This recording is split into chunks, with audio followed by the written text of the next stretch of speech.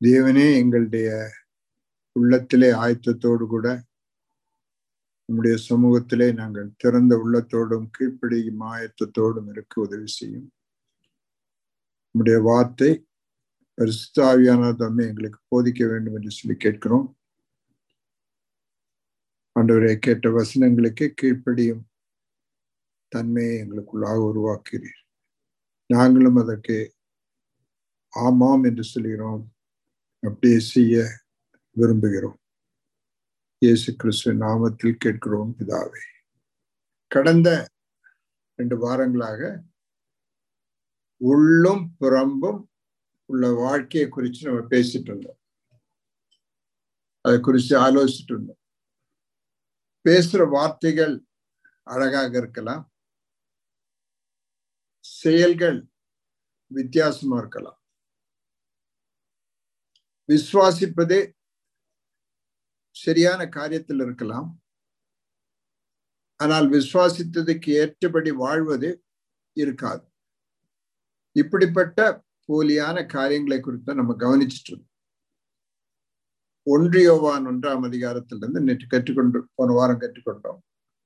இப்பொழுது அந்த 7ஆம் வசனம் திரும்ப படிக்க போறோம். 1 யோவான் 1:7. அவர் ஒளியில் இருக்கிறது போல நாமும் ஒளியிலே நடந்தால் ஒருவரோடு ஒருவர் ஐக்கியப்பட்டிருப்போம். அவருடைய குமாரனாகிய இயேசு கிறிஸ்துவின் ரத்தம் சகல பாவங்களையும் நீக்கி நம்மை சுத்திகரிக்கும். இந்த வசனத்துல நம்முடைய கூடுகையில சர்ச்சில் எல்லாம் சாதாரணமாக எடுத்து சொல்லுகிற வசனம் பகுதி அந்த கடைசி பகுதி, இயேசு கிறிஸ்துவின் ரத்தம் சகல பாவம் போக்கி நம்மை சுத்திகரிக்கும். அப்படி இதை குறித்து நம்ம பல தடவை படிச்சிருக்கோம். திரும்ப ஞாபகம் விட்டுறேன். அந்த விதமாக ஒரு வசனம் கிடையாது. முழு வசனம் சேர்த்து படிக்கும் போதுதான் புரியுது. திரும்ப படிங்க. அவர் ஒளியில் இருக்கிறது போல நாமும் ஒளியில் நடந்தால் ஒருவரோடு ஒருவர் ஐக்கியப்பட்டிருப்போம். அவருடைய குமாரனாகிய இயேசு கிறிஸ்துவின் ரத்தம் சகல பாவங்களையும் நீக்கி நம்மை சுத்திகரிக்கும். இது 2 வசனமா தோணுது. உண்மையில 2 வசனம் அல்ல. இந்த 2 பகுதிகளையும் இணைக்கிற ஒரு வார்த்தை ஆங்கிலத்தில் உண்டு. அந்த வார்த்தை and, AND, and. அதனுடைய அர்த்தம் என்ன? முதல் பகுதி உண்மையாக இருந்தால்தான் 2ஆம் பகுதியை நம்ம எடுத்துக்கொள்ள முடியும். முதல் பகுதி இல்லாம 2ஆம் பகுதியை எடுத்துக்கொள்ள முடியாது. அவர் ஒளியில் இருக்கிறது போல நாமும் ஒளியிலே நடந்தால் ஒருவரோடு ஒருவர் ஐக்கியப்பட்டிருப்போம். அப்பொழுது அவர்களுக்கு மட்டும் இயேசு கிறிஸ்துவின் ரத்தம் சகல பாவம் போக்கி சுத்திகரிக்கும். இல்லாவிடில் அது கிடைக்காது. அதுக்கு நான் சாதாரணமா ஒரு உதாரணம் சொல்லுவேன். ஒரு சின்ன ஓடை தண்ணி நல்லா ஒழுகிட்டு இருக்கு. ஆனா ஒரு 10-20 அடி தூரமா ஒரு பெரிய பாறை கிடக்குது. அந்த பாறையில அழுக்கு பிறழும் போது இந்த பாறை சொல்லுது, ஓடையில் உள்ள தண்ணி என்னை கழுகி சுத்திகரிக்கும். அது ஒரு கனவு தான். அது உண்மை அல்ல, உண்மையாகவும் முடியாது. ஆனா அதே நேரத்தில் அந்த கல்லை ஓடைக்குள்ள கிடக்குதுன்னா ஓடை தண்ணி அதை கழுவும். இதே விதமாக நாம் கர்த்தரோடுள்ள ஐக்கியத்துல ஒளியில் அவர் இருக்கிறது போல் அவரோடு இருந்து அவருக்குள் நிலைத்திருக்கும் போது அவரோடு சேர்ந்து நடக்கும் பொழுது நம்ம வழுதி விழுந்து போனா, ஏதாவது பாவம் நம்ம மேல தொட்டு போனா அதை ஆண்டவருடைய இயேசு கிறிஸ்துவின் ரத்தம் சகல பாவம் போக்கி நம்மை சுத்திகரிக்கும். இது நல்லா புரியணும். இல்லாதவர்களுக்கு, இருட்டில் நடக்கிறவங்களுக்கு அதுக்கு முந்தின வசனம் சொல்லுது. 6ஆம் வசனம் திரும்ப படிங்க. 6. நாம் அவரோட ஐக்கியப்பட்டவர்களா என்று சொல்லியும் இருளிலே நடக்கிறவர்களாயிருந்தால் சத்தியத்தின்படி நடவாமல் பொய் சொல்லுகிறவர்களாய் இருப்போம். அதுதான். அது போன வாரம் தெளிவா படிச்சோம். அவரோடு ஐக்கியப்பட்டவர் என்று நான் சொல்றேன், ஆனா இருளே நடக்கிறேன்னா நான் சொல்றது சுத்த பொய். அதனாலதான் அந்த பொய் சொல்றவங்களுக்கு அந்த சுத்திகரணம் நடக்காது. ஆண்டவருடைய ரத்தம் அவர்களை சுத்திகரிக்காது. இங்க ரத்தம் சுத்திகரிப்பது எவ்விதம்ன்றதை குறித்து சில காரியங்களை இன்றைக்கு பார்க்க போறோம். அடிக்கடி சொல்றோம், ரத்தம் நம்ம சுத்திகரிக்கும், ரத்தம் சுத்திகரிக்கும். அதனால அவங்க சிலவங்க பாடிட்டே இருப்பாங்க, ரத்தத்தில் வல்லமை, ரத்தம் பலன், ரத்தம் பலன்.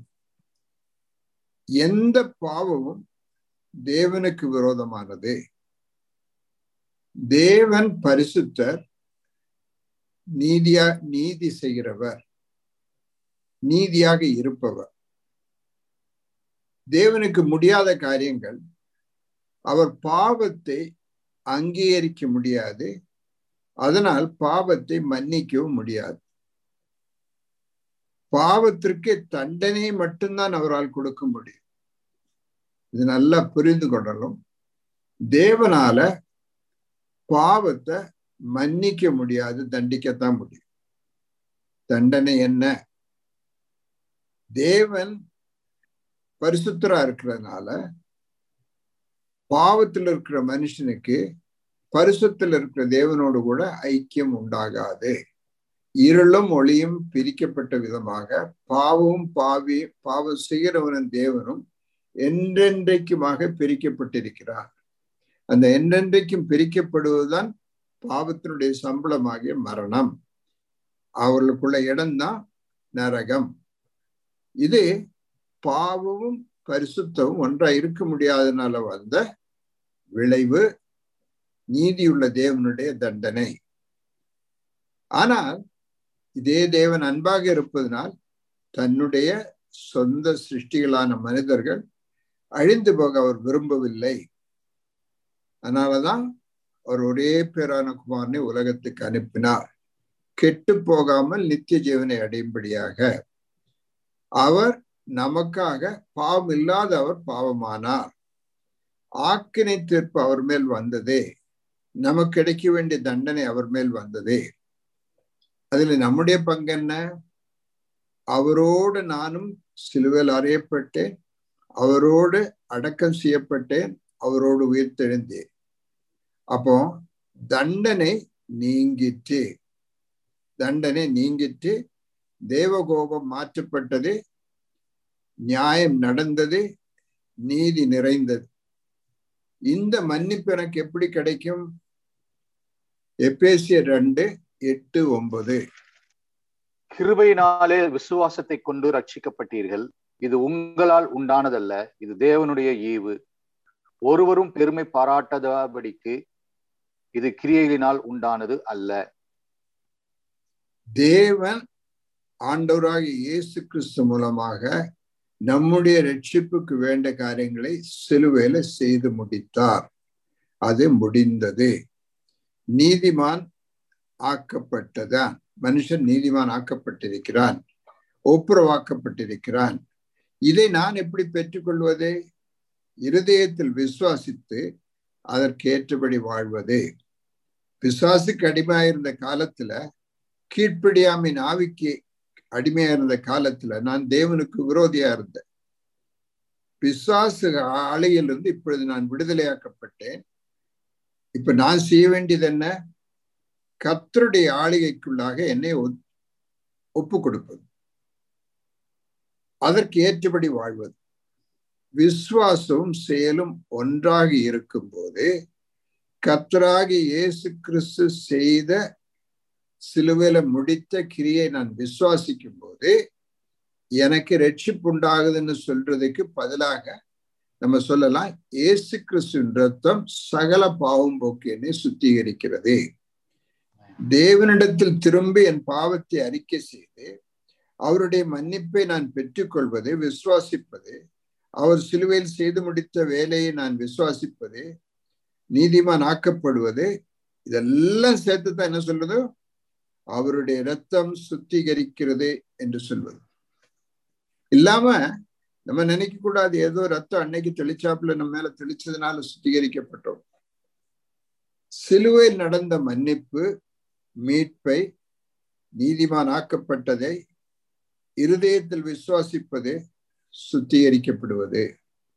சிலுவையில் நடந்த மன்னிப்பை, மீட்பை, நீதிமான் ஆக்கப்பட்டதை இருதயத்தில் நான் விசுவாசிப்பது சுத்திகரிக்கப்படுவது. அவர் மரித்திராவிட்டால், உயிர் தெளிந்திராவிட்டால் நம்முடைய விசுவாசம் வீணா இருக்கும். பிரயோஜனமற்றதா இருக்கும். அது செஞ்சு முடிச்சத நான் விசுவாசியாமல் இருந்தாலும் சுத்தமாக்கப்பட மாட்டேன். இந்த மன்னிப்பின் கிரயத்தை கூட நம்ம புரிந்து கொள்ளணும். நம்ம மன்னிக்கப்பட்டோம்னு சொல்லும் போது இந்த மன்னிப்பு எனக்கு எப்படி கிடைத்தது? மிகவும் அதிகமான கிரயம், விலை கொடுத்து தான் இந்த மன்னிப்பு எனக்கு கிடைச்சிருக்கு. அதனால அது மிகவும் சிறப்பானது, மிகவும் முக்கியமானது, மிகவும் விலையேறப்பெற்றது. அத ஒரு நாளைக்கும் அந்த மன்னிப்பை எப்படி நினைக்க கூடாது? மலிவாக, விலை குறைந்ததாக நான் நினைக்கவே கூடாது. சாதாரணமான காரியம் என்று நான் நினைக்கவே கூடாது. வேதாந்தத்துல சொல்றது அது ஒரு மலிவான மன்னிப்பு அல்ல. வெள்ளியும் பொன்னும் விலையாக கொடுத்து என்னை மீட்டுக் கொண்டதல்ல. கிடாக்களுடையும் ரத்தம் சிந்தப்பட்டதுனால எனக்கு கிடைத்த மன்னிப்பு அல்ல.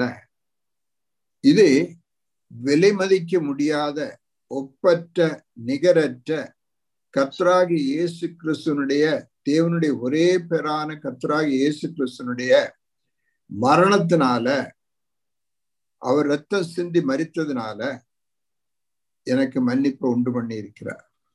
இதை நான் ஒரு நாளைக்கு மலிவா நினைக்க கூடாது. இதை நான் மறக்கவும் கூடாது. அதனால இதை நான் மறந்து போகாம இருப்பதற்கு, திரும்ப திரும்ப ஞாபகம் ஊட்டுறதுக்கு தேவன் 3 காரியங்களை நமக்கு ஏற்படுத்தி இருக்கிறார். நான் கர்த்தரோடு மரித்து உயிர்த்தெழுந்ததை ஞாபகம் ஊட்டுறதுக்கு 3 காரியங்கள். ஒன்று, நம்முடைய ஞானஸ்நானம், பேப்டிசம். அதை நான் பப்ளிக்கா எல்லாருக்கும் முன்னால வச்சு அறிக்கை செய்யறது என்ன? நான் கர்த்தராகி இயேசு கிறிஸ்துவோடு சிலுவையில் அறையப்பட்டு மரித்தேன், அடக்கம் பண்ணப்பட்டு 3ஆம் நாள் அவரோடு கூட உயிர்த்தெழுந்தேன். இல்லாட்ட நான் அவரோடு கூட உயிர்த்தெழுந்தேன். இனி ஜீவிப்பது நான் அல்ல, கிறிஸ்துவே என்னில் ஜீவிக்கிறான்றதுதான் நடந்தது. அதைத்தான் நான் என்னுடைய ஞானஸ்நான வேளையில இருதயத்துல விசுவாசிக்கிறேன். 2வது ஞாபகம் ஊட்டுவதற்கு கொடுத்தது ஆராதனை. ஆராதனை என்ன செய்யறேன்? எல்லாருக்கும் முன்னால பப்ளிக்கா நான் சொல்றேன், நான் அவரோடு மரித்து அடக்கம் பண்ணப்பட்டேன். இனி ஜீவிப்பது நான் அல்ல, கிறிஸ்துவே என்னில் ஜீவிக்கிறார். எனக்குள்ள இன்னும் என்னுடைய வழியில போகணுன்ற விருப்பம் இல்லை. என்னுடைய வழியில எனக்கு போக முடியாது. என்னுடைய விருப்பத்தை செய்ய முடியாது. அவரோடுள்ள முரட்டாட்டம், கலகம் தீர்ந்துருச்சு. நான் கர்த்தராகிய இயேசு கிறிஸ்துவனுடைய அடிமை. இதை நான் ஞாபகம் ஊட்டுவதற்குள்ளதான் ஆராதனை. 3, பந்தியில பங்கு பெறுவது, கம்யூனியன். கர்த்தராகிய இயேசு கிறிஸ்து என்ன செய்தார் என்றும் செய்து முடித்தார் என்றும் எனக்கு என்ன நடந்தது என்றும் ஞாபகம் ஊட்டுற வேலைதான் கம்யூனியன். இந்த 3ம் சடங்கா செய்து போக முடியும். ஆனா உண்மையாக அதுல பங்கு பெறும்போது அதன் விளைவாக எனக்குள்ள அவர் சிந்தின ரத்தத்தினுடைய விலையும் அந்த கிரயத்தை எனக்கு ஞாபகமுற்றதுனால எவ்வளவு விலையேற பெற்ற ஒரு ரட்சிப்பு எனக்கு கொடுத்திருக்கான்னு எனக்கு புரியறதுனால அதற்கு விரோதமாக ஒன்றும் செய்ய முடியாத ஒரு நிலைக்குள்ள நான் வர்றேன். எபிரேயர் 10ஆம் அதிகாரத்துல 29 31 வரைக்கும். எபிரேயர் 10 29 31. தேவனுடைய குமாரனை காலின் கீழ் மிதித்து தன்னை பரிசுத்தம் செய்த உடன்படிக்கையின் இரத்தத்தை அசுத்தம் என்றெண்ணி கிருபையின் ஆவியை நிந்திக்கிறவன் எவ்வளவு கொடிதான ஆக்கினைக்கு பாத்திரவனாய் இருப்பான் என்பதை யோசித்து பாருங்கள். பழிவாங்குதல் எனக்கு பழிவாங்குதல் எனக்குரியது, நானே பதில் செய்வேன் என்று கர்த்தர் சொல்லுகிறார் என்றும் கர்த்தர் தம்முடைய ஜனங்களை நியாயம் தீர்ப்பார் என்றும் சொன்னவர் இன்னார் என்று அறிவோம். ஜீவனுள்ள தேவனுடைய கைகளில் விழுகிறது பயங்கரமாய் இருக்குமே. இவ்வளவு பெரிதான ரட்சிப்பை குறித்து நான் கவலையிட்டிருக்க கூடாதுன்னு எபிரேயர் 2ஆம் அதிகாரத்துல தெளிவா சொல்லி இருக்கு.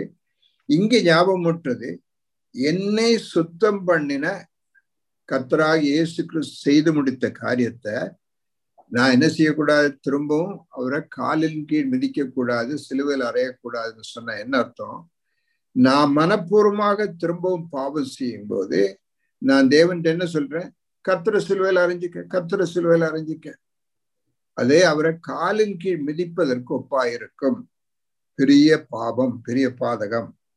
2, என்னை சுத்தம் பண்ணின இரத்தத்தை மலிவாக சாதாரணமானதாக நான் நினைக்கும் போது என்ன செய்ய விருப்பம் வருது? திரும்ப திரும்ப நம்ம பாவம் செய்வதற்கு நம்மளை ஏவி விடுது. ஆனா வெளியேறப்பெற்ற ரத்தம் புரியும் போது, அதுக்கு உதாரணம் சொல்லுவேன். கை அழுக்கானா அடுக்கலையில தண்ணீர்ல கழுகுறீங்க, டேப்பை திறந்து அநேக தடவை ஒரு நாளைக்கு கழுவும். எவ்வளவு நேரமும் இந்த கோவிட் டைம்ல எல்லாம் எத்தனையோ தடவை கழுவுறீங்க, திரும்ப திரும்ப திரும்ப கழுவுறீங்க. சோப் போட்டு கழுவுறீங்க, எல்லாம் உபயோகிச்சு கழுவுறீங்க. ஆனா 1 லிட்டர் தண்ணிக்கு ஒரு 10,000 ரூபாய் விலை வரும்னு வச்சுக்கோங்க. கை யாரும் அழுக்காக்க மாட்டேன், கை உயர்த்தி பிடிச்சுக்கிட்டே நடக்கும். அந்த கழுகுற சோப்புக்கு ரொம்ப விலையா இருக்குதுன்னா ஒரு நாளைக்கு அழுக்காக்க மாட்டேன். எவ்வளவோ தெளிவாக ஞானத்தோடு நடக்க அந்த விலை உயர்ந்ததுன்னு புரியும் போது நமக்கு முடியுது. ஆப்ரேஷன் தியேட்டர்ல ஸ்க்ரப் பண்ணதுக்கு பின்னாடி யாரும் தங்களை அசுத்தமாக்க மாட்டாங்க. நோயாளிக்கு, ஆப்ரேஷன் பண்ற நோயாளிக்கு அது ஆபத்து, பெரிய விளைவு வரும். அது தெரியறதுனால அவங்க செய்ய மாட்டாங்க. ஆனா கிறிஸ்தவங்க அத மலிவா நினைச்சு திரும்ப திரும்ப திரும்ப கழுறதுக்கு யூஸ் பண்ற தண்ணியை விட சீப்பா நினைக்கிறாங்க. அது கொடிய பாதகம். அதை செய்றவங்க எவ்வளவு கொடிதான ஆக்கினைக்கு பாத்திரவான்களா இருப்பார்கள் என்றதை யோசித்து பாருங்க. அது மெடிடேட் பண்ண வேண்டிய காரியம். அதனால அதை ஒரு நாளைக்கும் மலிவாக நினைக்க கூடாது, சீப்பாக நினைக்கவே கூடாது. அதனால இந்த வசனத்தை திரும்ப திரும்ப சொல்லும் போது, பாடும் போதெல்லாம் அதனுடைய விலை நம்ம மனதுல குறைந்து போகக்கூடிய ஒரு வாய்ப்பு உண்டு. அது உண்டாகக்கூடாது. 3வது பாவம், நம்ம பாவத்தை குறித்து கண்டிச்சுணர்த்துகிற பரிசுத்த ஆவியானவர்களை நிந்திக்கும் போது, அதாவது இந்த தவறான காரியங்களை திரும்ப நான் செய்யும் போது, தேவையான எல்லா பலத்தையும் கொடுத்தாரு, மேற்கொள்வதற்குள்ள கிருபை கொடுத்தாரு. ஆனா நாம் விரும்பி போய் திரும்ப பாவம் செய்யும் போது பரிசுத்த ஆவியானவரை நான் நிந்திக்கிறேன். இந்த 3 பாவங்களும் பெரிய பாதகங்கள், கொடிதான ஆக்கினை தீர்ப்பு, ஜீவனுள்ள தேவனுடைய கரையில விடுறது எவ்வளவு பயங்கரமா இருக்குன்னு சொல்லி முடியல. அதை புரியறதுக்கு அதுக்கு முந்தின வசனத்துல மோசேனுடைய நியாயப்பிரமாணத்தை யாராவது மீறினவங்களை 2 சாட்சிகளுடைய முன்னால வச்சு கல் எறிஞ்சு கொன்றுவான். மோசேயுடைய நியாயப்பிரமாணத்தை மீறும் போது அவ்வளவு பெரிய தண்டனைன்னா, கர்த்தராகிய இயேசு கிறிஸ்துவை நிந்திக்கிறவங்களுக்கு பிதாவாகிய தேவன் என்ன தண்டனை கொடுப்பார்ன்றதை யோசிச்சு பார்க்கணும். இந்த காரியம் என்னுடைய உள்ளத்துல இருக்குதுன்னா பாவம் செய்ய முடியாத ஒரு நிலை வரும், அதன் மேல வெறுப்பு வரும், அதன் மேல பயம் வரும். அது இல்லாம இயேசு கிறிஸ்துவின் ரத்தம் வெளியேறப்பட்டதுன்னு சொல்லி பாடிட்டு திரும்ப மனப்பூர்வமா பாவம் செய்யும் போது அந்த துருத்தி பழசுதான் ரசம் புதுசா வைக்க பார்க்கும், வெடிச்சிரும், வெளியே சிந்திரும். சுத்திகரிக்கும், பாவத்தை போக்கி சுத்திகரிக்கும் போது நம்முடைய மனதுல ஒரு எண்ணம் வருது, அந்த வேளையில அந்த பாவத்தை சுத்திகரிக்கும், பின்னாடி ஒன்றும் செய்ய முடியாது. சோப்புல வச்சு கைய கழுவுனா திரும்ப அழுக்காகும்ல. சுத்திகரிக்கும்னு சொன்னது பாவத்துக்கு மன்னிப்பு மட்டும் இல்ல, பாவம் செய்யறதுல இருந்து நம்மை சுத்திகரிக்கும் அர்த்தம் இருக்கு. பாவம் செய்வதிலிருந்து நம்மை சுத்திகரிக்கும். ரோமர் 6ஆம் அதிகாரம் நல்லா படிச்சிருக்கோம், திரும்ப நீங்க போய் படிச்சு பாருங்க.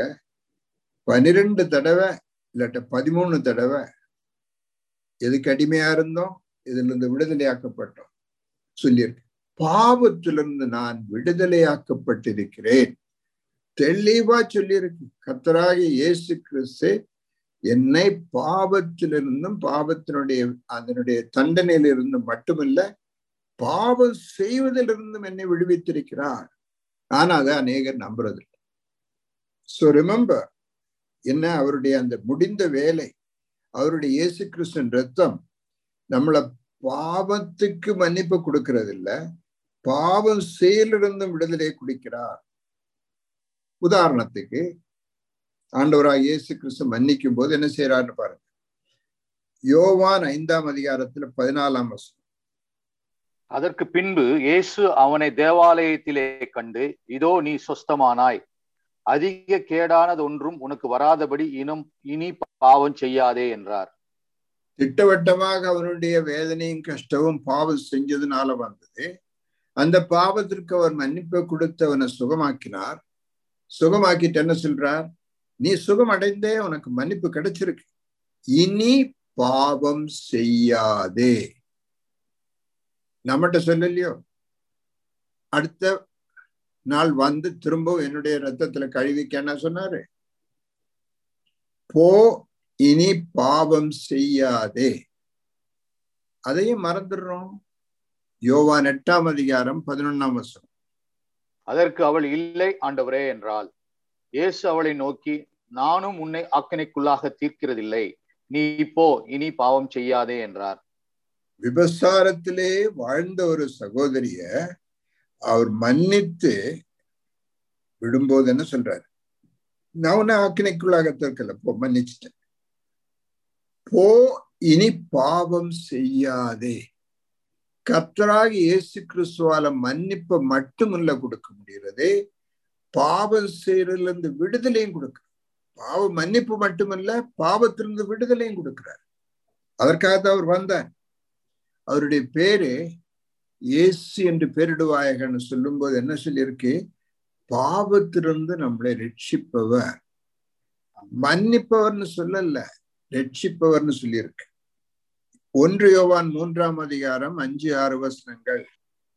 அவர் நம்முடைய பாவங்களை சுமந்து தீர்க்க வெளிப்பட்டார் என்று அறிவீர்கள், அவரிடத்தில் பாவம் இல்லை, அவரில் நிலைத்திருக்கிற எவனும் பாவம் செய்கிறதில்லை, பாவம் செய்கிற எவனும் அவரை காணவும் இல்லை, அவரை அறியவும் இல்லை.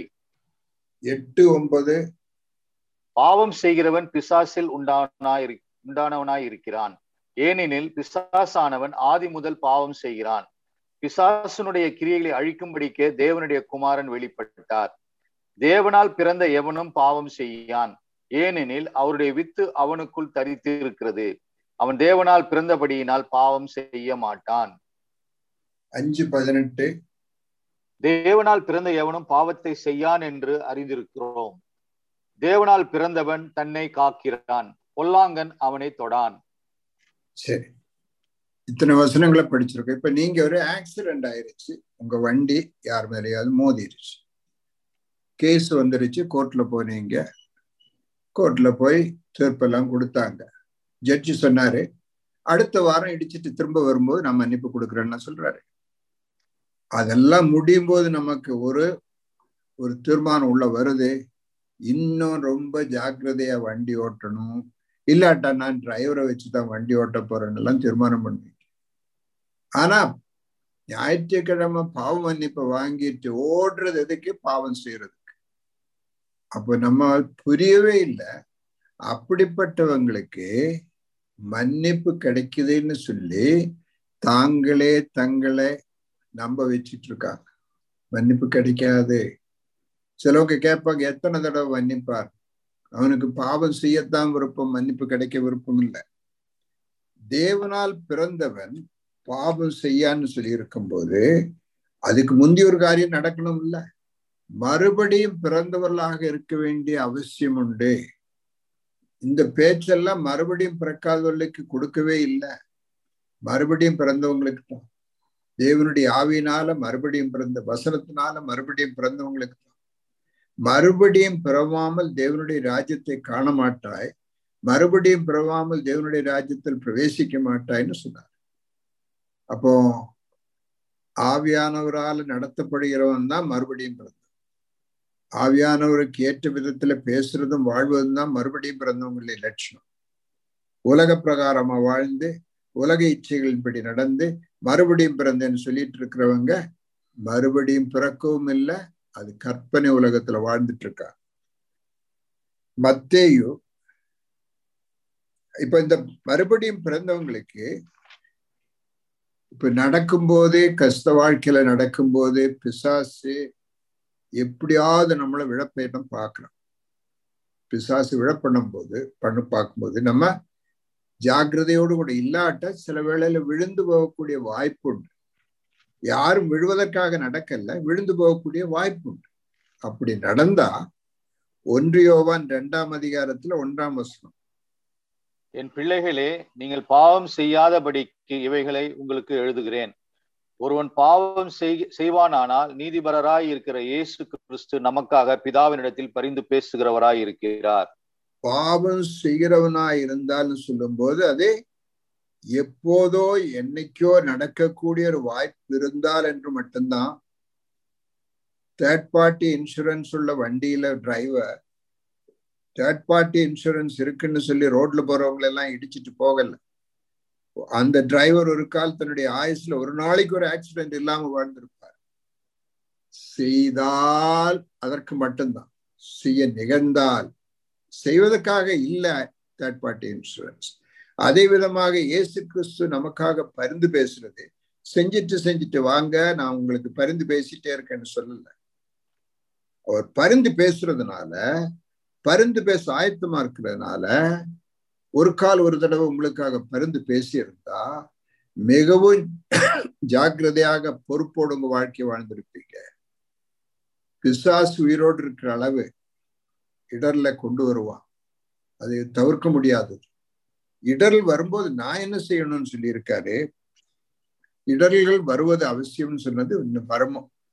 காலா இருந்தா காலை வெட்டி போடுனார், கையா இருந்தா கையை தரித்து போடுனார், கண்ணா இருந்தா கண்ணை பிடுங்கி போடுனார். அதாவது இடர்கள் கொடுக்கிற காரியங்களை ஈவிரக்கம் இல்லாம மாற்ற வேண்டியது என்னுடைய பொறுப்பு. அதற்கு எனக்கு பலம் கொடுத்திருக்காரு. போஸ்டர் எனக்கு இடைஞ்சலா இருக்குன்னா அங்கிருந்து ஓட வேண்டியது என்னுடைய பொறுப்பு. டிவி எனக்கு இடைஞ்சலா இருக்குன்னா அது தூர போட வேண்டியது என்னுடைய பொறுப்பு. செய்ய மாட்டோம்.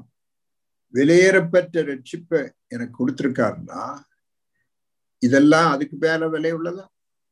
அதை விட இம்பார்ட்டண்டா? இல்லவே இல்லை. அப்ப மேற்கொள்ள வேண்டியது என்னுடைய பொறுப்பு. 7 சபைகளுக்கு எழுதும் போதும் ஒவ்வொரு சபையையும் கடைசியில் ஆண்டவர் சொல்றதே, ஜெயம் கொள்ளுகிறவனுக்கு தான் என்னுடைய ஆசீர்வாதம். ஜெயம் கொள்ளுகிறவன், ஜெயம் கொள்ள வேண்டியது எனக்கு கொடுத்த பொறுப்பு, உங்களுக்கு கொடுத்த பொறுப்பு. அதை நீங்க மறக்க கூடாது. அதனாலதான் பாவத்திலிருந்தும் விடுதலை கொடுத்திருக்கார், பாவம் செய்யறதும் விடுதலை கொடுத்திருக்கார். அதனாலதான் ஜெயம் கொள்ளணும்னு சொல்றார். 1 யோவான் 5ஆம் அதிகாரத்துல 4-5, தேவனால் பிறப்பதெல்லாம் உலகத்தை ஜெயிக்கும், நம்முடைய விசுவாசமே உலகத்தை ஜெயிக்கிற ஜெயம். இயேசுவானவர் தேவனுடைய குமார் என்று விசுவாசிக்கிறவனே அன்றி உலகத்தை ஜெயிக்கிறவன் யார்? அப்ப ஜெயிக்கணும்னு நம்மகிட்ட சொல்லும் போது வேண்ட எல்லா ஒத்தாசைகளையும் தேவன் செய்து கொடுத்திருக்கிறார். ஒரு வசனத்தை படிங்க, 1 கொரிந்தியர் 10ஆம் அதிகாரம் 13ஆம் வசனம். மனுஷனுக்கு நேரிடுகிற சோதனையே அல்லாமல் வேறே சோதனை உங்களுக்கு நேரிடவில்லை. தேவன் உண்மை உள்ளவராய் இருக்கிறார். உங்கள் திராணிக்கு மேலாக நீங்கள் சோதிக்கப்படுகிறதற்கு அவர் இடம் கொடாமல் சோதனையை தாங்கத்தக்கதாக சோதனையோடு கூட அதற்கு தப்பிக்கொள்ளும்படியான போக்கையும் உண்டாக்குவார். தாங்கக்கூடியதுக்கு மேல சோதனையை கொடுக்க மாட்டார்னு ஒரு வாக்கு கொடுக்க, தாங்க முடியாத சோதனைக்குள்ள இருக்க நீங்க சொன்னீங்கன்னா ஆண்டவர் சொன்னது தேவன் சொன்னது பொய்ன்னு சொல்றீங்க. அதை விட மனசில்லாட்டா தாங்க முடியாத சோதனையா இருக்கும். ஏன்னா இடுப்பு வேறொரு பக்கம் இருக்குது, இழுப்பு வேறொரு பக்கமா இருக்கு. அதனாலதான் தாங்க முடியாத சோதனைன்னு சொல்றேன்.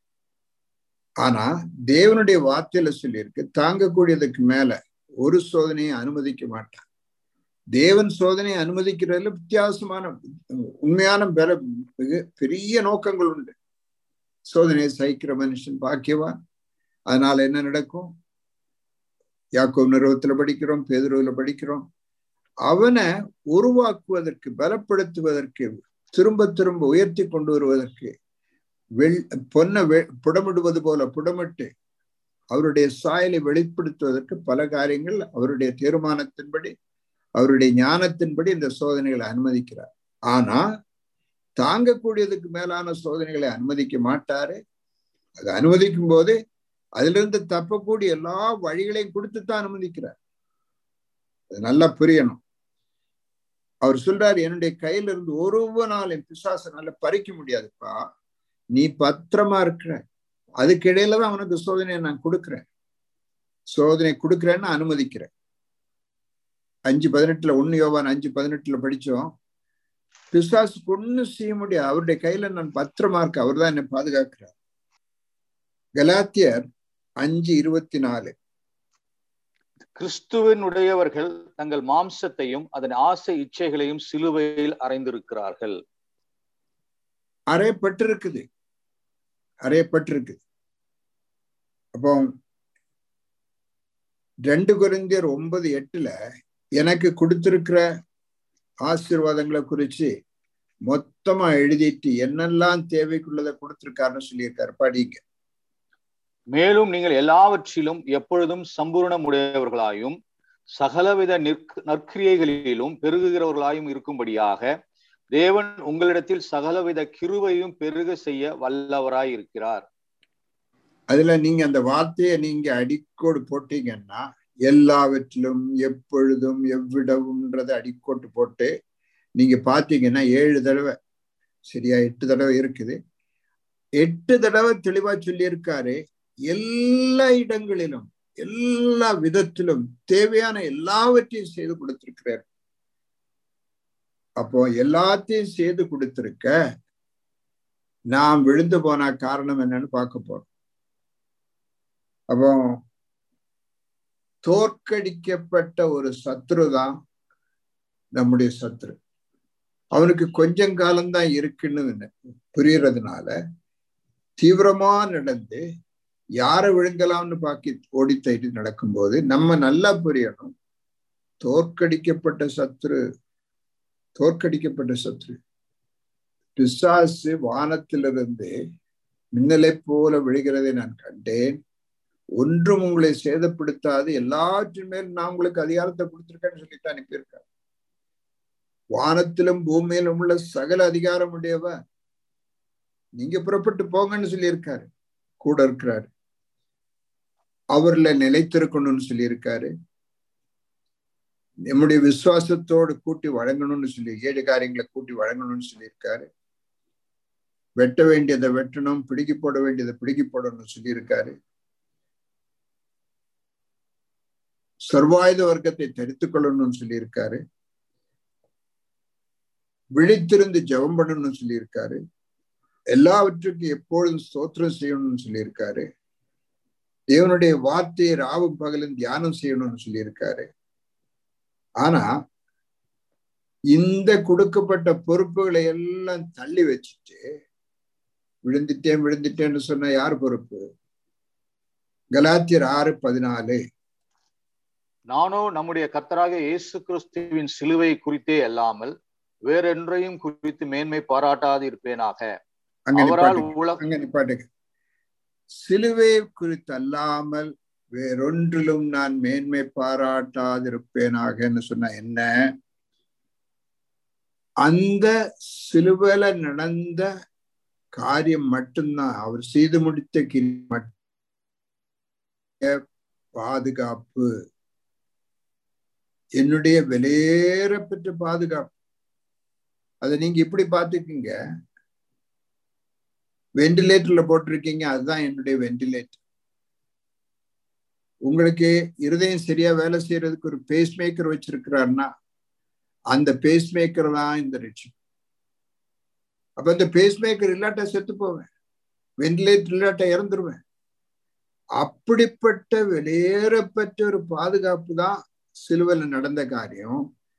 அதிலே அல்லாமல் வேறொன்றிலும் மேன்மை பாராட்டாதிருப்பேனாக. அப்படி நீங்க அதுலதான் மேன்மை பாராட்டுறீங்க, அதுதான் என்னுடைய முழு பலன் அங்கதான் இருக்கின்றதை நீங்க புரிஞ்சீங்கன்னா அவனுக்குத்தான் இயேசு கிறிஸ்துவின் ரத்தம் சகல பாவம் போக்கி சுத்திகரிக்கும். அவனுக்கு என்ன நடக்கும்? அந்த வசனத்தினுடைய அடுத்த பகுதி எப்படிங்க? அவரால் உலகம் எனக்கு சிலுவையில் அறையுண்டிருக்கிறது, நானும் உலகத்திற்கு சிலுவையில் அறையுண்டிருக்கிறேன். இங்கதான் இந்த சுவிசேஷத்தினுடைய வல்லமைன்னு சொல்ற the power of the gospel. சுவிசேஷத்தின் வல்லமை என்னன்னா பரிசுத்த ஆவியானுடைய வல்லமை தான். என்னது? இந்த உலகம் உங்க பக்கமா வந்தா உங்களை செத்ததா உலகம் பார்க்குது, ஒண்ணும் செய்ய முடியல. நீங்க உலகத்திட்ட போனீங்கன்னா உலகம் செத்ததா கிடக்குது, உங்களுக்கு ஒரு அட்ராக்ஷனும் இல்லை. இந்த பெரிய அற்புதம் நடக்கிறது சிலுவையை மையமாக கொண்ட வாழ்க்கை. சிலுவைதான் என்னுடைய வாழ்க்கை, சிலுவையில முடிந்த காரியம்தான் என்னுடைய வாழ்க்கையினுடைய மையம். அவருடைய கொடுத்த ரட்சிப்பு தான் என்னுடைய விலையேறப்பட்ட ரட்சிப்புன்றத நீங்க அவ்வளவு மதிப்போடு, அவ்வளவு கண்ணியத்தோடு, அவ்வளவு மிகவும் முக்கியமாக நீங்க ஏற்றுக்கொள்வீங்கன்னா இந்த காரியம் நடக்கும். உலகம் உங்கள்கிட்ட வந்தா உலகம் தோற்றுதார், செத்துதார். நீங்க உலகத்திட்ட போனீங்கன்னா ஒண்ணு செய்ய முடியாது. பாருங்க, செத்த நாய் யாருக்கும் ஒண்ணும் செய்ய முடியாது இல்ல, அதை தொந்தரவு பண்ணவே முடியாது. அப்போ அதே விதமாக கர்த்தராகிய இயேசு கிறிஸ்துவோடு கூட மரித்து அடக்கம் பண்ணப்பட்டு உயிர்த்தெழுந்த என்ன உலகத்தாலேயோ மாம்சத்தாலேயோ ஒன்னும் பிசாசாலேயோ ஒன்னும் செய்ய முடியாத நிலையில ஒரு விடுதலை கொடுத்திருக்காரு.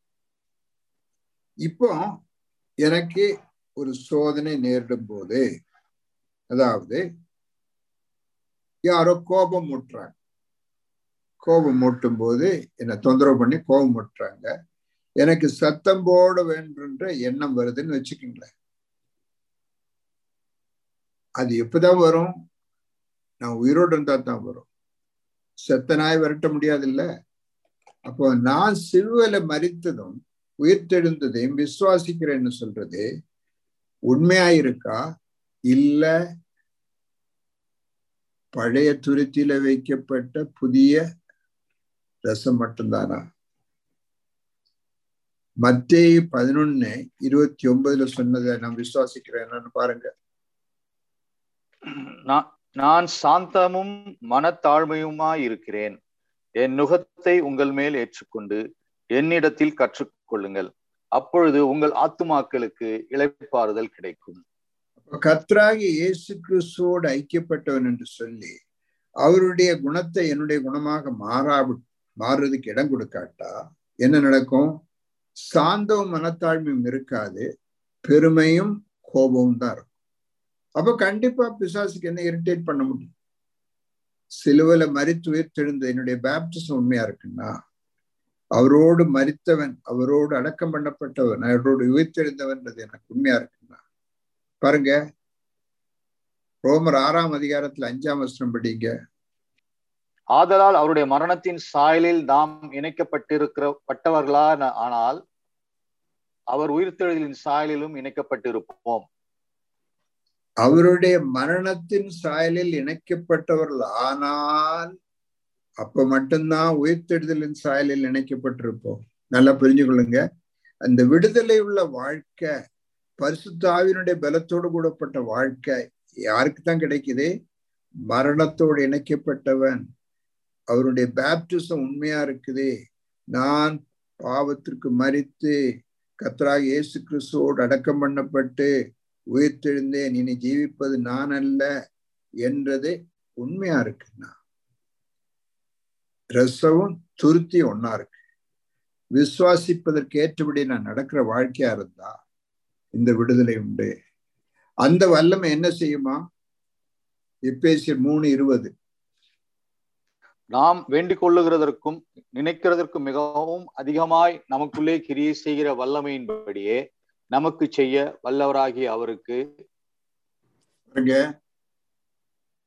நமக்குள்ள கிரியை செய்கிற அவருடைய பலத்த வல்லமை, உயிர்த்தெழுதலின் வல்லமை, அதனாலதான் நமக்கு ஜெயிக்க முடியும். சொந்த பலத்துல ஜெயிக்க சொல்லல. நீங்கள் என்னில் நிலைத்திருங்கள், நான் உங்களில் நிலைத்திருப்பேன், நீங்கள் மிகுந்த கனிகளை கொடுப்பீர்கள், உங்கள் சந்தோஷம் என்னுடைய சந்தோஷம் உங்களில் இருக்கும்படியாக, உங்களுடைய சந்தோஷம் நிறைவாயிருக்கும்படியாக இவைகளை உங்களுக்கு சொன்னேன். சமாதானத்தின் தேவன் நம்ம கூட இருக்கும்போது தேவ சமாதானம் நமக்கு இருக்கும். அப்பொழுது ஒன்றை குறித்தும் கவலைப்படாம வெற்றியோடு வாழ்றதுக்குள்ள விடுதலை. கடைசியாக இந்த சோதனை வருதுன்னு சொல்லும் போது, எந்த சோதனை உங்ககிட்ட வந்துச்சு? நீங்க சோதனைகிட்ட போனீங்களா? சோதனை உங்ககிட்ட வந்துச்சா? உங்ககிட்ட வந்த சோதனை ஒண்ணு சொல்லுங்க பார்க்கல. ஏதாவது எழுதும்போது எழுதி அனுப்புங்க பார்க்கலாம். திட்டம் போட்டு பிளான் பண்ணி சோதனைகிட்ட போயிட்டு சோதனை வந்ததுன்னு சொல்லாது. தோல்விக்கு காரணம் அநேக ஜெபம் பண்ணி முடிச்சு இந்த மீட்டிங் முடிச்சுட்டு போகும்போது சொல்லுவாங்க, விழுந்து போகாம இருக்கிறது எப்படி பிரதர்? பாவம் செய்யாம இருக்கிறது எப்படி பிரதர்?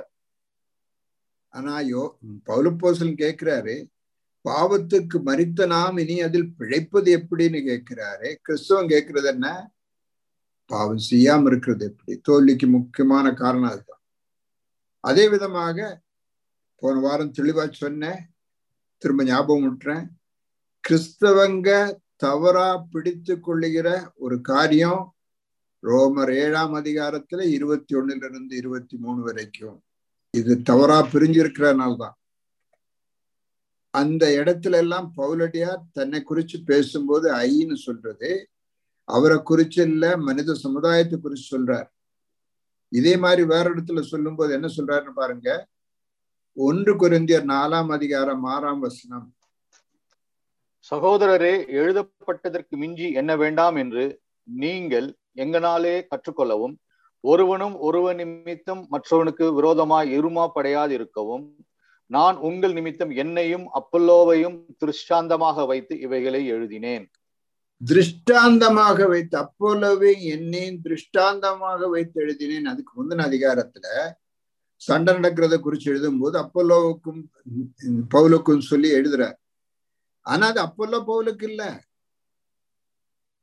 அந்த கொரிந்து சபையில நடந்ததுக்கு எழுதும் போது திருஷ்டாந்தமாக அவர்களை வச்சு எழுதினார். அதே விதமாக மனித சமுதாயத்துக்கு பதிலாகத்தான் ஐன்னு போட்ட நான் போட்டது திருஷ்டாந்தமாகத்தான் சொன்னாரே தவிர அவரை குறிச்சு சொல்லலையா. அவர் பதில் கண்டவர். வேறொரு தவறான நம்பிக்கை கிறிஸ்தவங்களுக்கு உள்ளது. கர்த்தராகிய இயேசு கிறிஸ்துவால பாவத்தை மன்னிக்கத்தான் முடியும், அவரை விட வல்லமை உள்ள பிசாசு நம்மளை பாவம் செய்ய வச்சுக்கிட்டே இருப்பான்னு நினைக்கிறவங்க உண்டு. முற்று முடிய தவறான எண்ணம். அப்படி எண்ணினீங்கன்னா விழுந்து போவீங்க.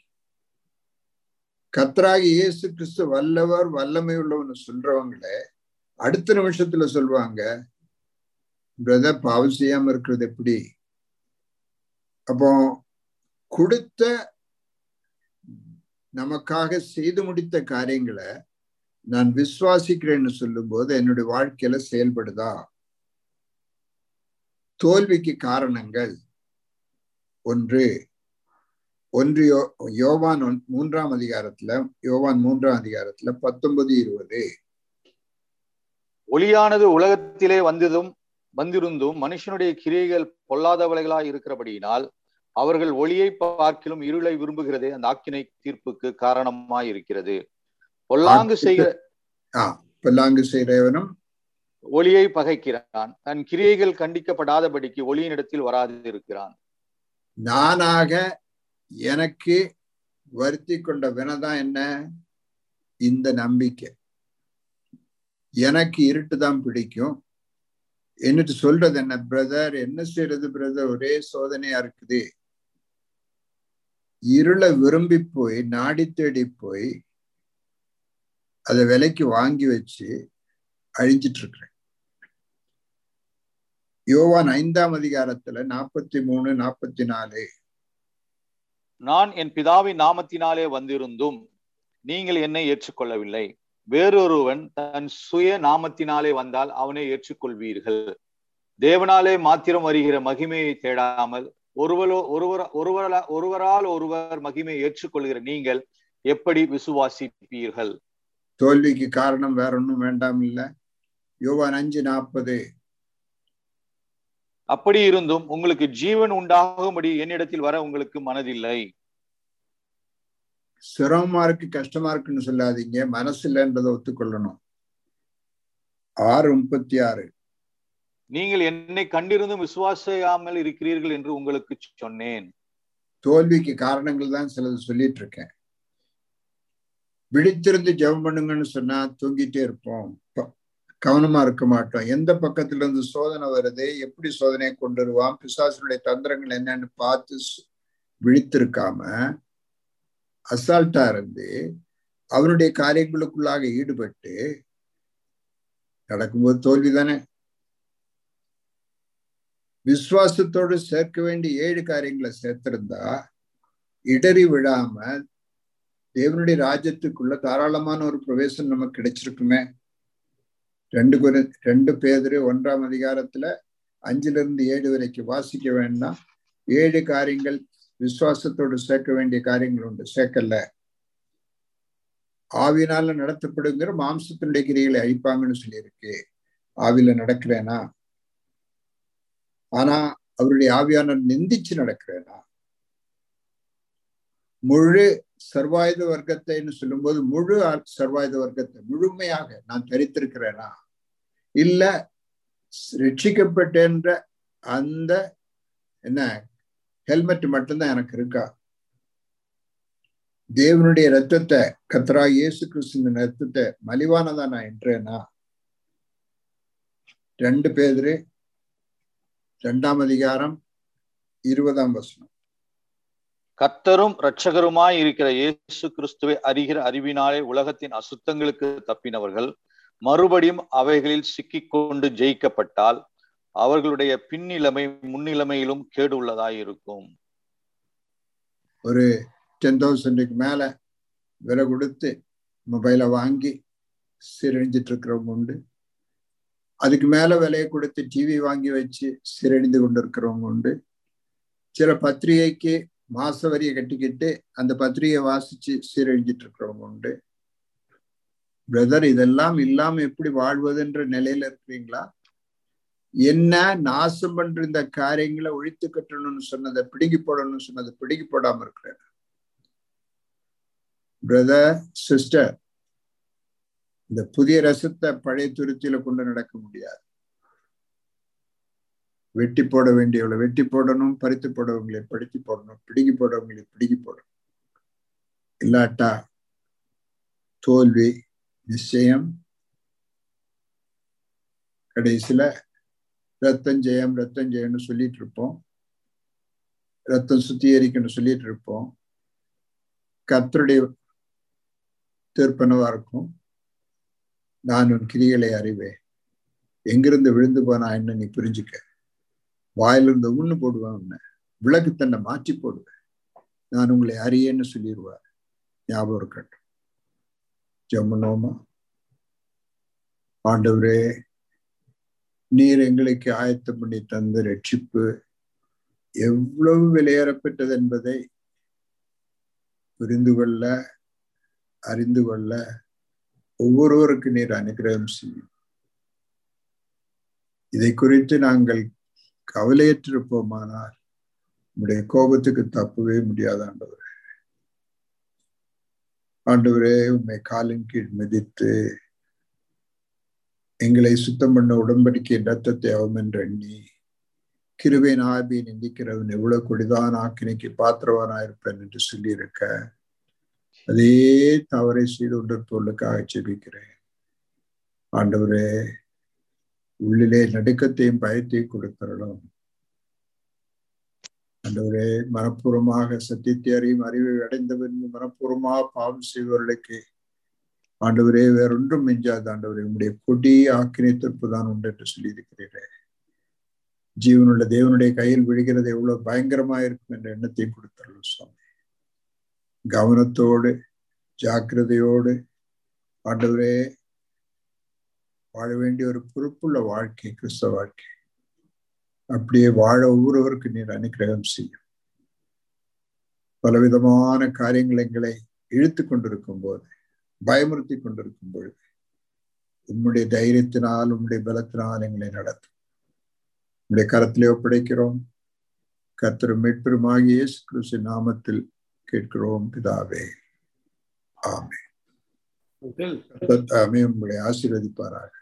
Last week's 5 questions also. Answer. போன வாரம் அந்த கேள்விகளுக்கு நீங்க பதில் எழுதினவங்க அதிகமான பேரும் சரியாத்தான் எழுதியிருக்கீங்க. சிலவங்க அதை இன்னும் சரியா புரியலன்னு நினைக்கிறேன். அந்த கேள்விகளை நீங்க ஒண்ணு பார்த்தீங்கன்னா, ஐசக் நீங்களே பாருங்களேன் ஒரு நிமிஷம். ரோமர் 7:23-25 வரை உள்ள வசனங்களை எப்படி புரிந்து கொள்கிறீர்கள்? அதுக்கு விளக்கம் இல்லை. அப்போஸ்தலனாகிய பவுல் தன்னை மாத்திரம் இல்லை, எல்லாரும் இணைத்துதான் அதுல எழுதுறது. அவருக்கு மாத்திரம் அப்படி பிரச்சனை அப்படின்னு புரியாம அது ஒரு எல்லாருக்கும் பிரயோஜனமா இருக்கும்படியாக உருவகப்படுத்தி எழுதுறாரு. அதான் அது புரிந்து கொள்கிறது. ஆண்டவர் இனி பாவம் செய்யாதே என்று யார் யாரிடம் கூறினார்? ஒன்று விபச்சார ஸ்திரீ கையங்களவுமாய் பிடிபட்டவள்கிட்ட நீ பாவம் செய்யாதேன்னு சொல்றாரு. ரெண்டாவது அந்த 38 வருஷம் வியாதி உள்ள மனுஷனை திரும்ப தேவாலயத்தை கண்டு இனி பாவம் செய்யாதேன்னு சொல்றாரு. உங்கள் பாவங்களில் சாவீர்கள், எதனால்? இருப்பிடம் கூறுக. யாராவது இருக்கீங்களா? யோவான் 8:14. 8:24. We will die in our sin because we don't believe in Jesus Christ, who is the only way for our salvation. அவர்தான் நானே அவர் என்று, அவர்தான் ஆண்டவர், அவர்தான் வழி என்று அவரை அறியாமல் நானே அவர் என்று ஐ ஆம் தட் ஐ ஆம் சொல்றாரு இல்லையா? இருக்கிறவரா இருக்கிறேன்னு சொன்னவரை அறியாததுனால உங்கள் பாவம் சாவர் என்று சொல்றாரு. 2 தீமோத்தேயு 2:13 படி அவர் தம்மைத்தாமே மறுதலிக்க மாட்டார் என்றால் என்ன? ஓகே, அதுக்கு நான் சொல்றேன். 5ஆம் வசனம், கடந்த வாரம் வேத பாட வகுப்பில் ஜானையா அவர்கள் சொன்னது அநேகர் அழைக்கப்பட்டுள்ள அநேகர் சிலர்லாம் கிடையாது. அப்படி இல்லை. ஜெபத்துக்கு பதில் எதிர்பார்க்கிறவங்க அநேகர், பதில் கொடுக்கிற ஆண்டவரை தேடுகிறவர்கள் சிலர், அநேக காரியங்களை பேசுகிறவர்கள் அநேகர், வாழ்கிறவர்கள் சிலர் தான். அதைத்தான் அதுல மென்ஷன் பண்ணியிருந்தது. நீங்க போன வாரம் நீங்க கவனிச்சிங்களான்னு பாக்குறதுக்காக தான் கொஸ்டின். ரொம்ப சிம்பிளா தான் கேட்டிருந்தோம். நீங்க ஏதோ ஆன்சர் எழுதுங்க. அன்றில் தம்மைத்தாமே மறுதலிக்க மாட்டார். அது இன்னும் கூட கொஞ்சம் விளக்கலாம். சொல்லுங்க. அவர் தம்மைத்தாமே மறுதலிக்க மாட்டார். நாம் பதில் சரியா எழுதியிருக்கீங்க. அதாவது கர்த்தர் பரிசுத்தர், அவருக்கு பரிசுத்தத்துக்கு விரோதமா ஒன்றும் செய்ய முடியாது. அவருடைய சுபாவத்துக்கு விரோதமாக அவரால் ஒன்றும் செய்ய முடியாது. நம்ம பாவம் செஞ்சா நம்ம அவளை மறுதலிச்சு போறோம்னா அவர் நம்ம மறுதலிக்கத்தான் முடியும். பாவம் செஞ்சா நம்மளை விளக்கத்தான் முடியுமே தவிர ஏற்றுக்கொள்ள முடியாது. அதனால நம்ம உண்மை இல்லாதவங்களா இருந்து அவர் உண்மை உள்ளவராக இருக்கிறாருல நம்மளை மறுதலிக்கத்தான் போறார். அதுதான் அதனுடைய விளக்கம். இல்லாம நம்ம எப்படி நடந்தாலும் அவர் உண்மை உள்ளவராக இருக்கிறதுனால பரவாயில்லன்னு சொல்லி வர்றதுக்குள்ள ஆறுதல் வசனம் அல்லாது ஒரு எச்சரிப்பின் வசனம். அது அவருடைய சுபாவத்தை நிராகரிக்க அவரால் முடியாததுனாலதான் பாருங்க, தேவன் நீதி உள்ளவராக இருக்கிறதுனாலதான் நம்முடைய பாவத்தை மன்னிக்க முடியல. அதனாலதான் கர்த்தராகிய இயேசு கிறிஸ்து அனுப்பி நம்முடைய தண்டனை அவர் ஏற்றுக்கொண்டு பாவ மன்னிப்பை கொடுத்ததே அதுக்காக. அதனால அவருடைய சுபாவத்தை நிராகரிக்க அவரால் முடியாதுன்றதை நல்லா புரிந்து கொள்ளும் காட்டும். அப்புறம் அதோடு கூட நம்ம இந்த வாரம் கேள்வி உங்களுக்கு கொடுப்பாங்க, நல்லா எழுதுறீங்க. அப்படி எழுத ஆரம்பிக்கும் போது உங்களுக்கும் அது ஞாபகம் ஊட்டுறதுக்கு ஒரு வாய்ப்பா இருக்கும். அதை எழுதும்போது உங்களுக்கு அதை உள்ள வலியுறுத்துவதற்கும் பிரயோஜனமாகும். செய்யுங்க. ஆண்டவர் தாமே உங்களை ஆசீர்வதிப்பார்கள். ஸ்தோத்திரம்.